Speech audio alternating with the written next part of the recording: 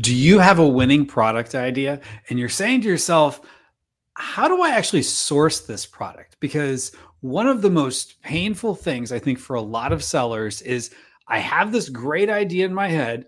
The numbers all look great in Helium 10 or Jungle Scout or wherever else you're looking. I have a good sense of the tactics that I need to employ to sell the product, but how do I actually get the product so that I can sell it? And so how do you find the right manufacturer, the right supplier? So we're going to go through all of that in this video. My name is Kevin Sanderson. I'm the VP of Marketing here at My Amazon Guy. And in addition to being the VP of Marketing at My Amazon Guy, which is a mouthful there, I have been selling on Amazon since 2015. I've been sourcing products on Alibaba.com since 2015 as well. So for over 8 years now. So I'm going to walk you through a few things that I look at when I am sourcing products that hopefully will help you kind of weed out some of the suppliers that may not work well for you, so that one day you're just going back to the same suppliers that you found because you did the right homework on the front end. So that way you've got a reputable supplier. You just send a quick message to, hey, I need another 500 units or I need whatever. And they just take care of it for you. They know what you want. They know what you need. So we're going to go through all of that here in this video. So I do like to use Alibaba.com, and I'm going to show you that here by showing you my screen. So there's two different ways when you have a product that you can go about looking for things. One, you could do what's called a request for quotation, an RFQ, or you could do a search, kind of like you would do a search on Amazon. So let me start off with the looking at individual suppliers. And spoiler alert, I recommend you actually do both. So let's just say we're searching for a garlic press. And so let's go about it by starting off by seeing what the search results. So Alibaba is kind of like Amazon or Google, where it's a search garlic spinner. Garlic press. I think I got caught up there in the suggestions. So it's laid out very similarly to Amazon, where you've got basically their version of A+ content, not A+ content, excuse me, brand, like their version of sponsor brand, I should say, display ads up at the top. And then scrolling on down here, they do have, some of these are sponsored. I'm not sure which ones are sponsored here and which ones are not. So it acts a lot like Amazon in the sense that you're looking at things like price, you're looking at things like the images, and you're looking at some other potential trust factors. And so on Amazon, what's really important is, I'm sure you're looking at not just the image, but also the reviews. Now, reviews are not necessarily going to be a big thing on Alibaba, because even a supplier that may be doing, tens of thousands of units a month of a particular product, they might not have any reviews, because they might only have a handful of customers for that particular product, but they're buying container loads at a time, and maybe only buying 2-3 orders a year. Whereas somebody on Amazon, that's selling a product, if you get maybe 1 or 2% of people who purchase your product leave you a review, over time, that adds up quite a bit. So looking at this, you want to look at some other trust indicators. So they have a program that they call a gold supplier. And so you can see how many years they've been a gold supplier here. 7 years, 2 years, 9 years. Now, that doesn't necessarily correlate to how long they've been in business. Now, granted, they would have to have been in business for at least that long. Oftentimes, suppliers may have only been a supplier for 2 years, but that's only on Alibaba as a gold supplier, which is a program that they're paying for. They also have programs called Verified, which is a third-party process they go through, as well as Verified Pro, which is a higher level of scrutiny. I personally like to look to see that they have a couple things. I like to look and see, are they a verified supplier? So I would click that here. So that's going to weed out anyone, kind of like if you're a customer on Amazon, maybe any products that have less than 4 stars, you weed those out. I like to weed out ones that aren't verified. I also like to know that they have trade assurance. In 8 years of selling, I don't think I've ever had to actually use trade assurance, but I just like knowing that this is a particular program that they have where if you meet all the criteria and the supplier doesn't ship the product, you're basically backed by, which I don't know all the ins and outs of it, to be honest. You can get your money back. I just more like knowing that this is a supplier who at least wants to meet whatever the terms are of trade assurance, and that there is the potential for me to get my money back. So I just trust that supplier. So when I'm sending a wire transfer halfway across the globe, if they meet at least they're verified and they have trade assurance, it makes me feel at least a little bit better. So I like to do that. Then I'm looking at things like, okay, is this the type of product that I'm looking for? So maybe I want a garlic press, but maybe this type of garlic press, which is they're advertising as an onion chopper, is not quite what I'm looking for. Now, this is one type of garlic press, and this is another type of garlic press. What I would do is look through here. Now, you're going to find oftentimes the products are not meeting exactly the criteria you're looking for.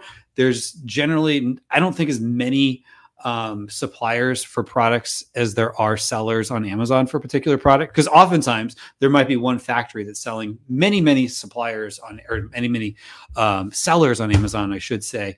So especially when you start whittling down to like, do they have verified or they have trade assurance, you're going to see like, for example, this one here, which is a strainer for pasta. So it doesn't particularly apply.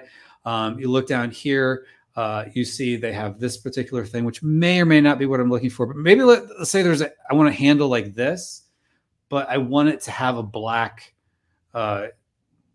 rubber on the outside, kind of like this one. I might reach out to this one and say, this is what I'm looking for. Reach out to this one and say what I'm looking for. I tend to find these prices, I wouldn't get too excited because one, there might be upcharges for if you want any sort of customization. Maybe, that's if you use a particular type of stainless steel, but you want a better stainless steel type or whatever the case is. So let's just say hypothetically, I'm going to look at this. I at least like that this one's in the ballpark. I'm going to click that.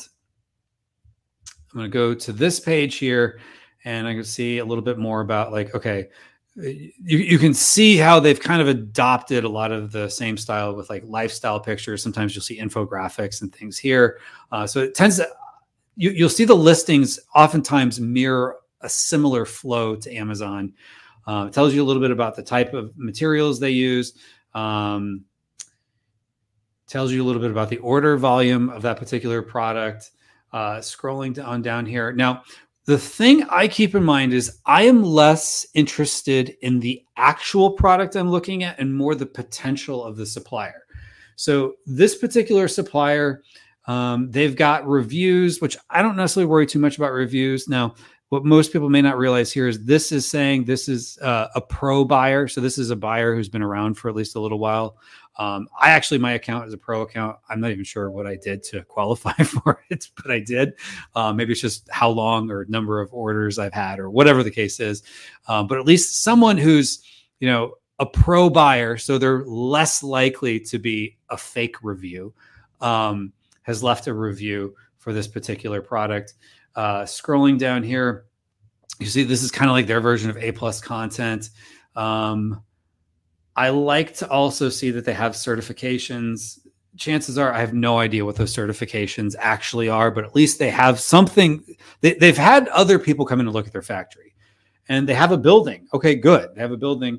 You can see like kind of behind the scenes, like, okay, there's a little bit of their manufacturing process. You don't have to know exactly everything. You can ask more questions once you start a conversation. But what I'm looking at now on this page is, are they at least in the ballpark of what I'm looking for? I can always ask, do you have something more like this, and send them a picture of what I'm looking for. Like, oh, okay, they've worked with other people in the past because at least they've gone to trade shows, and it looks like Western folks, whether they be from the US or UK, Canada, Australia, or wherever, have taken pictures with them. Oh, they've got, social proof. So at least they're trying. Sometimes this is actually a pretty good listing. Not all of them are as well done as this, which is totally fine. So there's a lot I like about this. So what I would recommend doing is clicking contact supplier, letting them know what you're looking for. So like, let's say this is not the exact product I'm looking for, But if I was on Amazon, let's say I had a picture of the type of a similar product, maybe not copying, but maybe you had like 2 or 3 competitors that you were looking at. You like the number. You thought having a black rubber grip was going to sell more or stand out, or maybe a blue rubber grip, and nobody is selling a blue rubber grip on Alibaba. You can add those pictures when you contact them and just let them know, here's the things I'm looking for. I want to make sure it has this 304 stainless steel. I want to have custom packaging and things of that nature. And I would probably throw in a few details. Like, can you please send me a catalog? Even if they don't have a catalog handy, one, I'd like to see, do they have a catalog so I can get ideas for other products? But then also, if you ask particular questions, are they actually answering your questions? Sometimes you'll get suppliers who will reach out to you and say, oh, tell me more about what you're looking for. Or, oh, thank you for reaching out to us. We'll be back in contact. And they never do. It's almost like they just want to check the box that they replied to you. I don't know why. So when you're starting to get responses, both when you contact suppliers individually and when you do an RFQ, which we'll get into here in just a second, you want to look and see, are they providing any sort of value to the conversation? And so you'll know quickly, even if their English is broken, that's fine. Chances are their English is better than your Chinese, although some people watching this may speak fluent Chinese or write fluent Chinese. But chances are you're really more looking for, do they at least have a helpful tone?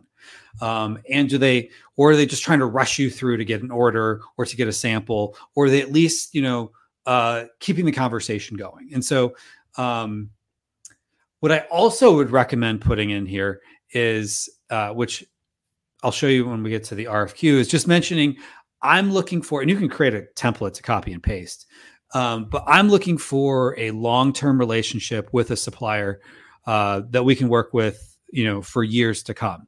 That way, they're not looking at you as just someone who's some tire kicker, fly by night.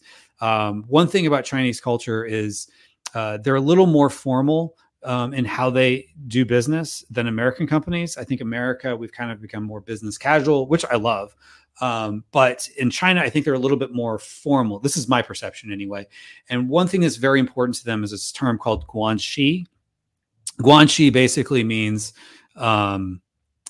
like relationship. So your relationship capital is very important to you. So just telling them that you're someone who's at least interested in them makes you seem like a better buyer, which you do, I think, want to look like a better buyer, so that they're more likely to want to work with you. And the more they want to work with you, I think the more they work with you on terms and pricing and things of that nature. So then the other option of what you can do is do an RFQ. So let's just real quick go through the RFQ. So if you just go to rfq.alibaba.com as in request for quotation, and let's just put in garlic press. And then click get quotes now. You put in the quantities that you want, what you're looking for. You can ask it to generate with our smart assistant. I was playing with this earlier. Sometimes it doesn't make sense. Like, this is completely different dimensions of what I was seeing before, but at least it gives you a framework of, okay, material. So maybe you say you want 304 stainless steel, but you could still write out, you can discard that and still write it out. So you could say like material 304 stainless steel, which I won't bore you with going through all of the details, but tell them a little bit more about what you want. Put in there, you're looking for a long-term relationship. Say, if this is something you're looking for, please provide, I recommend saying, I would like DDP shipping.